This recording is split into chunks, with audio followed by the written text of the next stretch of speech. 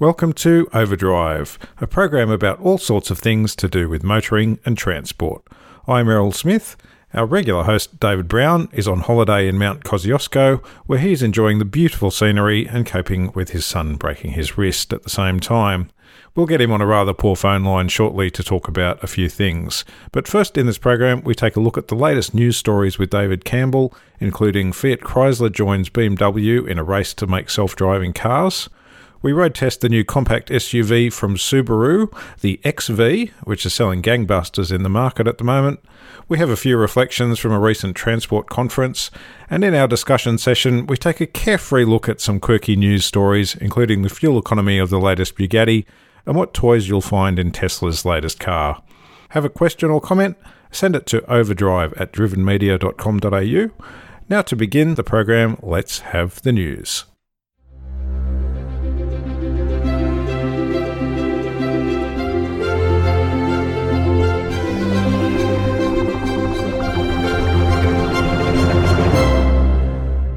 Fiat-Chrysler has recently announced that it will cooperate with BMW to develop self-driving cars, as traditional automakers look to defend their turf against cash-rich Silicon Valley giants eager to upend the industry. Autonomous vehicles are expected to transform the auto industry within the next decade. The new technology pits established car makers with their decades of experience in global supply chains against the likes of Google and Apple, which have much greater financial resources, as well as greater expertise in the software that will be crucial to the development of driverless vehicles. Fiat-Chrysler has struggled more than most car makers to compete in this new world because of its meagre profits. The company has largely stayed on the sidelines, while rivals like Volkswagen and General Motors have moved into technology-oriented businesses like car sharing or digital mapping. Fiat-Chrysler said that it would join BMW's existing alliance with Intel and the chipmaker's newly acquired self-driving technology unit, Mobileye. In 2016, Hyundai announced that they were launching Genesis as a separate brand in Australia in March of this year. They then delayed the release of the Korean carmaker's first hot hatch and first mid-size luxury sedan until November. Now, Hyundai Australia says the Genesis G70 and the i30N will now not be released until February or March next year. Unlike Toyota and Nissan, which operate their respective luxury arms Lexus and Infiniti as separate standalone operations, Hyundai will sell Genesis in existing Hyundai dealerships, in the same way that Mini is integrated into BMW dealerships. But only 30 of Hyundai's 165 dealers will be authorized to sell the Genesis brand. Apart from the new G70 and the i30, the current Hyundai Genesis will be given a midlife upgrade and renamed the Genesis G80. Time will tell how the new Genesis brand performs when it finally launches in Australia next year. And still with Hyundai, the company has offered an early glimpse of its next-generation fuel cell vehicle ahead of the hydrogen-powered SUV's official launch early next year. The yet-to-be-named model showcases the company's expertise in fuel cell-based electric powertrains. In 2013, Hyundai was the first automaker to undertake the commercial production of a fuel cell vehicle. The new fuel cell model was developed on 4 key pillars that focus on fuel cell system efficiency, performance, durability, and tank storage density.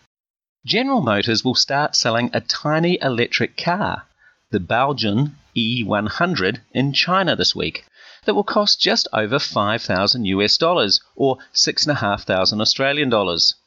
This is after electric vehicle incentives are taken into account. For that sort of price, the E100 is no Cadillac.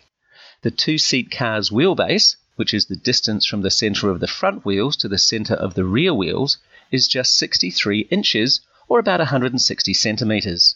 The E100, which is Baojun's first electric car, is powered by a single 39 horsepower electric motor and has a top speed of 62 miles per hour.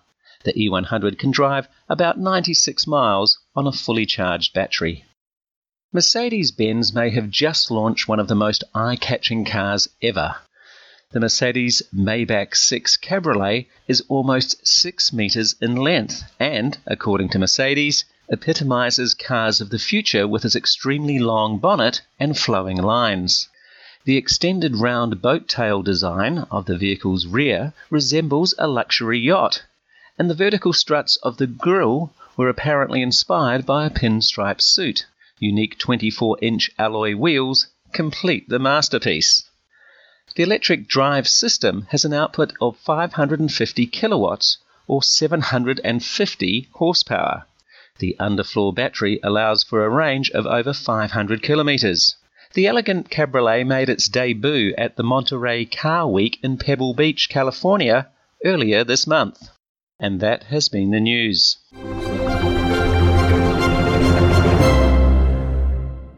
It is with great sadness that we note the death of one of Australia's greatest radio personalities, Gary O'Callaghan. Gary started radio in 1951 with 2SM in Sydney. He joined 2UE in 1956 and stayed with them for nearly 50 years.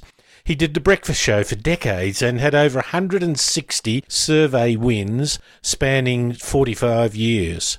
He earned the Silver Award 3 times, the top honour in the radio industry, was awarded an MBE, was named Father of the Year, and won the Queen's Jubilee Medal. I was fortunate to know Gary very well. For several years we met every Saturday for a coffee. He told me some wonderful stories. Early in his career in the 1950s, he achieved exclusive coverage of the Cold War defection that became known as the Petrov Affair.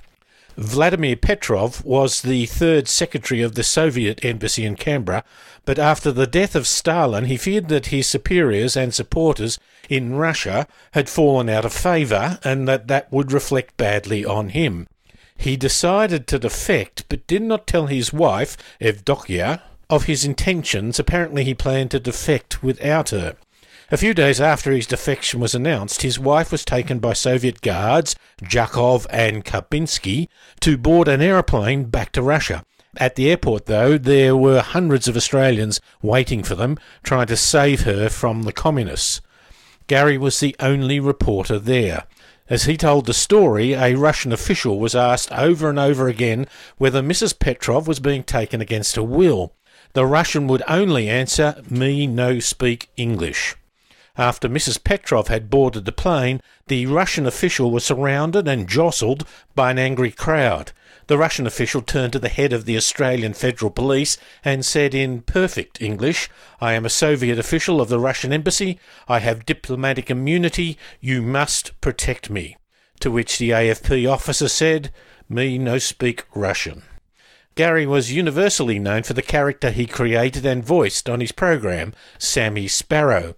The bird had a lot of power, including getting the Department of Main Roads to immediately fix a dangerous pedestrian situation when all other approaches had failed. Gary never received the remuneration that is now common for major radio personalities. He never asked for anything outrageous, but in one negotiation he asked for a simple little thing. Management, being bloody-minded, refused. As Gary walked out, he simply said, "Tomorrow the bird dies." They rushed him back and gave him his request. Gary sought honour not for himself but for others who made an effort to contribute to society. He had a close personal relationship with the police, firefighters, the armed services and many similar organisations. He was a person of great humbleness in contradiction to the impact he had on so many. To his lovely wife Dorothy and his extended family we send our best wishes. His departing is a sad time, but with great memories and a lasting legacy. This is Overdrive across Australia. Hey Errol, you drive a sedan, a small, medium-sized sedan, a little Holden Astra. You've now just had a go at a SUV in that sort of smallish class. Is it tempting? It's the Subaru, of course, XV. A tempting car, do you think? It is, David, although that could be partly because it's a decade newer than mine. But it's got a brighter paintwork, I presume. Yes. Plus, Subaru was nice enough to give us the XVS, which is the top of the line model for their XV compact SUV. So it's got all the toys with all the modern safety features you come to expect on a car these days. Yeah, they've got their eyesight, which is pretty good. That's available on everything but the base model. But then this later one has things like greater lane departure warnings and things like that, doesn't it? Yeah, and it's got side and rear vehicle detection, radar cruise and all that kind of stuff. And there's all buttons all over the dash for turning all of those options on and off independently. You liked the infotainment display, some of it, but perhaps not that in front of the driver, but the stuff in the middle, was that pretty good? It's a very large, bright display, and there's actually two of them. There's sort of a wide, slim, smaller display above and further forward, where the clock sort of typically is. And they actually work in tandem with, like the sat-nav, for example, will show you the street name and the direction you need to turn on the top display, which is easier to get to with your eyes. You don't have to drop your eyes as much, while the main larger display will show the map. So it works quite well. It's a good system. It's clear, but in front of the driver it gets a bit crowded. Yeah, well, I had two issues. One is that the main, speedo and tacho dials weren't actually very easy to read. They didn't have a lot of contrast in them. They were kind of, grey against grey. That's what it felt like. And but between the two dials is, as is typical on cars now, is a multifunction digital multicolour display. But it just was a bit too busy. It was showing me about 5 different numbers and a dozen different symbols all at once. A bit of information overload. I wonder how many people actually scroll through those. Maybe you just find the thing you want, like a digital speedo or something, and leave it at that. I wonder how often we really look. I think most people do. You'd want to put it on like the digital speed display or the kilometres to empty or something useful like that. Try and ignore the rest of the stuff. Yeah, you certainly don't want to really be doing it as you're driving along. It's something to try and think about as you are at the traffic lights, for example. And you'd get used to it and set it up the way that you like. Dual zone climate control, electric driver seat adjustment on the top one that you had. Did you find that you could get a comfortable position in the driving? Yeah. There's a reasonable amount of adjustment, and the steering wheel is adjustable in and out and up and down. So, and you had the electric adjustment, obviously, on the top model. And like all SUVs, it's got a high seating position with good visibility. And you found the things like the alloy wheels and the interior leather trim seats were appealing? Yeah, I really like the trim. There's two options. There's basically black or black and grey, which we had, and I think it works really well on the interior. And alloy wheels were quite eye-catching. And they're really doing a lot with that these days. Not a lot of power, was it? No, you've basically got the same 2-litre engine across the range through a CVT gearbox, and it's relatively gutless in the scheme of things. It's not bad, but it's no sports car. The S on the model name that we had doesn't really imply sport. No, and of course, as you say, you can't get a manual to it. The general capacity inside, what and the boot, what do you think? The boot's pretty decent, but because we're the Australian market and most people expect to have a spare, there is a spare in there, although it's a space saver one. But that means that the base of the boot is a bit higher than it would be if you just did away with the spare. So there's a little bit less. There could be a bit more boot space if they didn't have a spare, but it's 6 of one, half a dozen of the other, isn't it? You found the road noise average. Yeah, well, it was interesting because I swapped this for the Outback, and that was much quieter. It's a big difference in road noise, but it's not bad. It's just average. I thought it was pretty good if the road wasn't bad. If the road gets a bit of coarse bitumen, it got a little bit more noisy there. Yeah. But otherwise, not too bad. It's got flappy paddles for gear changing too. Now, it has a couple of off-road capabilities, doesn't it? Yeah, well, unlike a lot of, sort of soft roaders, this is, it's full-time all-wheel drive, as all Subarus are. and you've got an X mode, which sort of gives it more of an off-road settings in the gearbox and limited slip diff. It's got hill hold and a few other niceties to have if you're in the rough stuff. Hill hold helps you control the speed going down the hill. The X mode makes sure you get the power to the ground if you were going uphill or in particularly rough situations. So how would you summarise it? Oh, look, it's a good compact SUV with genuine off-road capability and modern safety features. Starts at about $28,000 plus on roads, of course, and up to just over 35,000. Yeah. What? The one you drove, how much would that cost to get on the road? You're looking at about $40,000 for the top of the line XVS model, which we had drive away. Although that depends, obviously where you are around Australia. So all right, Subaru XV, their baby one. Most of the baby ones in this sort of category are rather cute. This actually, I think, has an amount of sort of off-road capability, as you mentioned, and the looks I thought were quite good. A few sharp lines without going over the top. It's a little reminiscent of the Impreza line, sort of raised a bit. So it's got some nice lines to it, and it's not your typical boring SUV like some of them are. Let's be honest. I quite like the look of this, and it's got those quite nice wheels on it, which give it a bit of a sporty look too. Yeah, I think they're a major part of the looks now. The only trouble is the really good-looking wheels have very low profile, which tends to make it rather rougher to ride, but far less adaptable in the off-road situation. Yeah, well, the XVS we had the 18-inch wheels on it, whereas the rest of the range has 17. So the 17s would probably be the better option for a bit of rough stuff. But,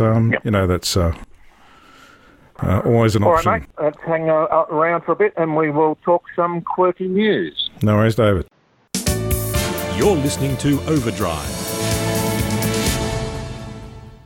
And we catch up with Errol Smith again to this time talk less seriously and more lightheartedly about a couple of stories. Errol, you've got one to lead us with.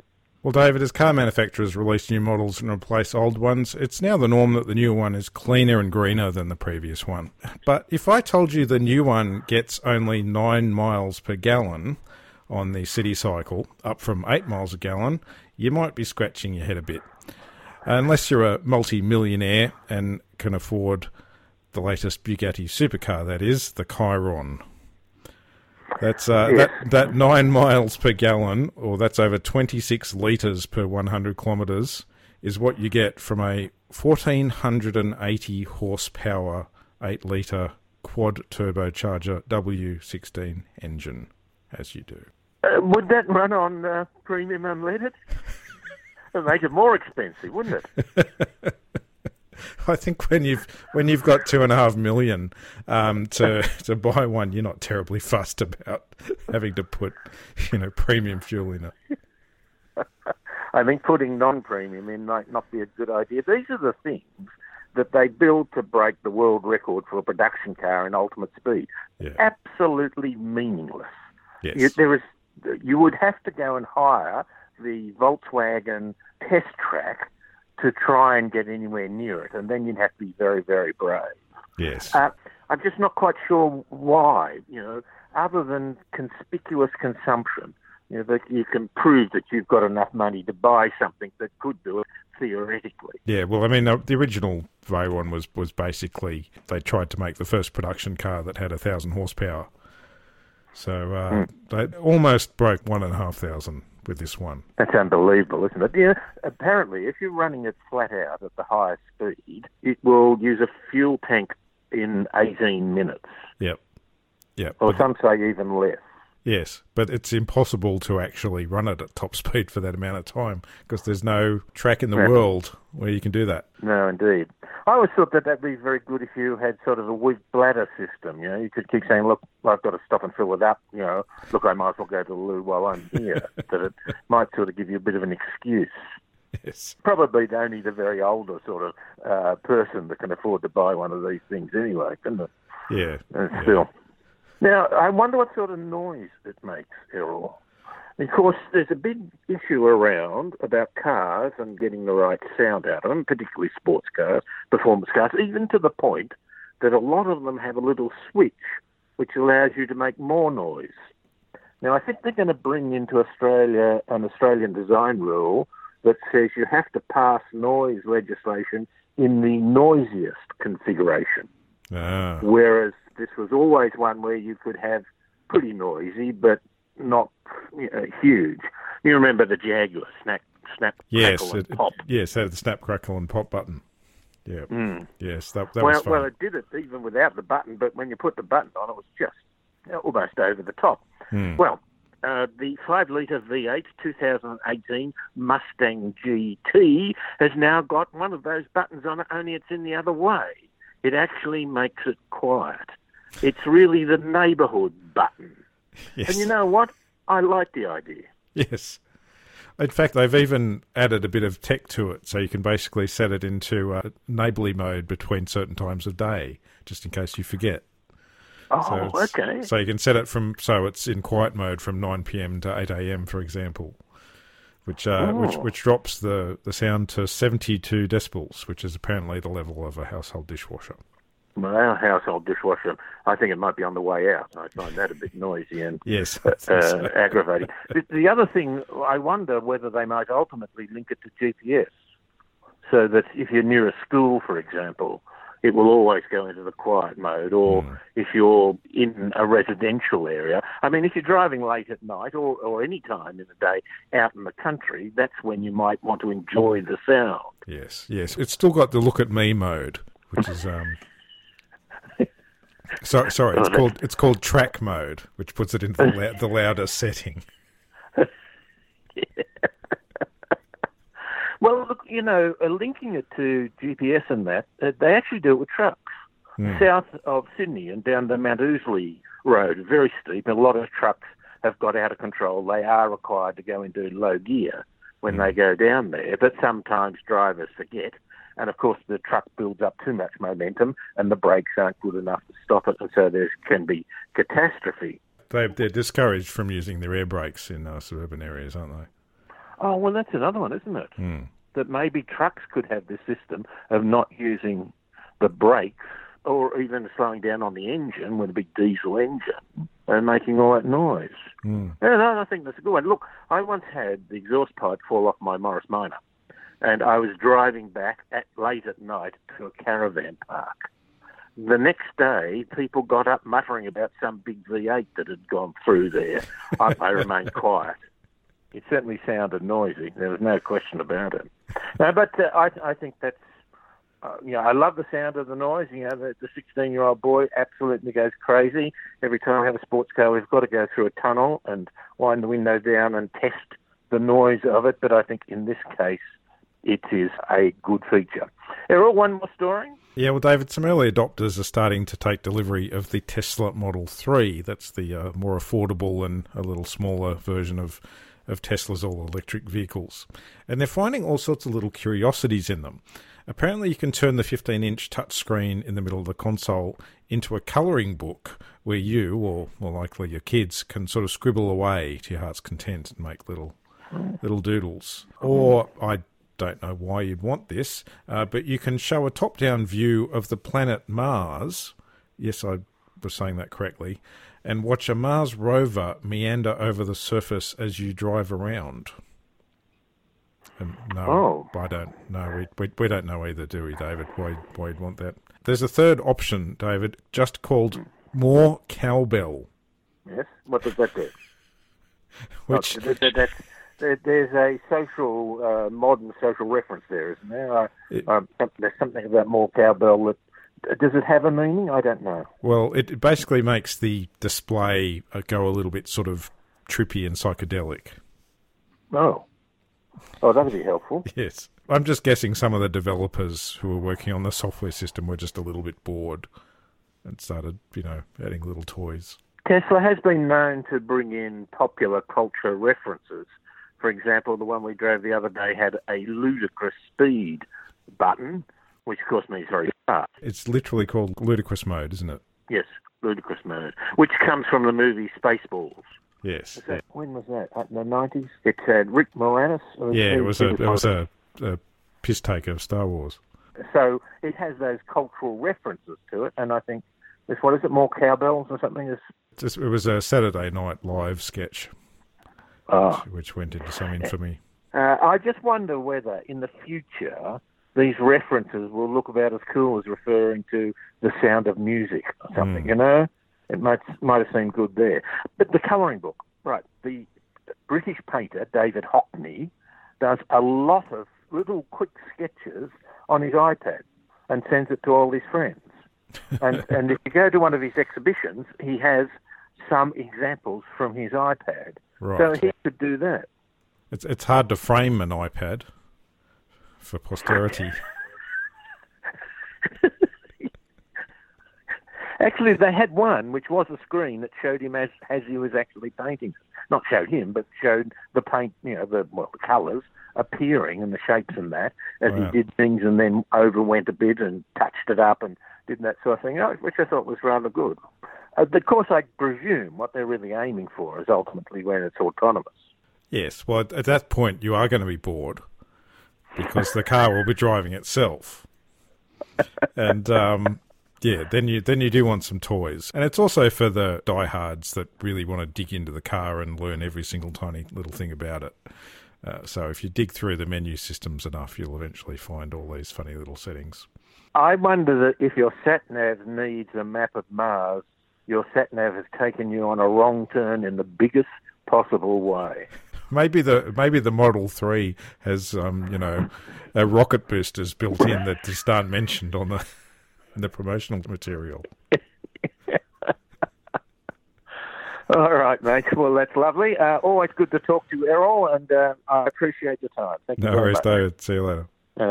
And that's Errol Smith, and we have been talking some unusual stories to do with motoring and transport.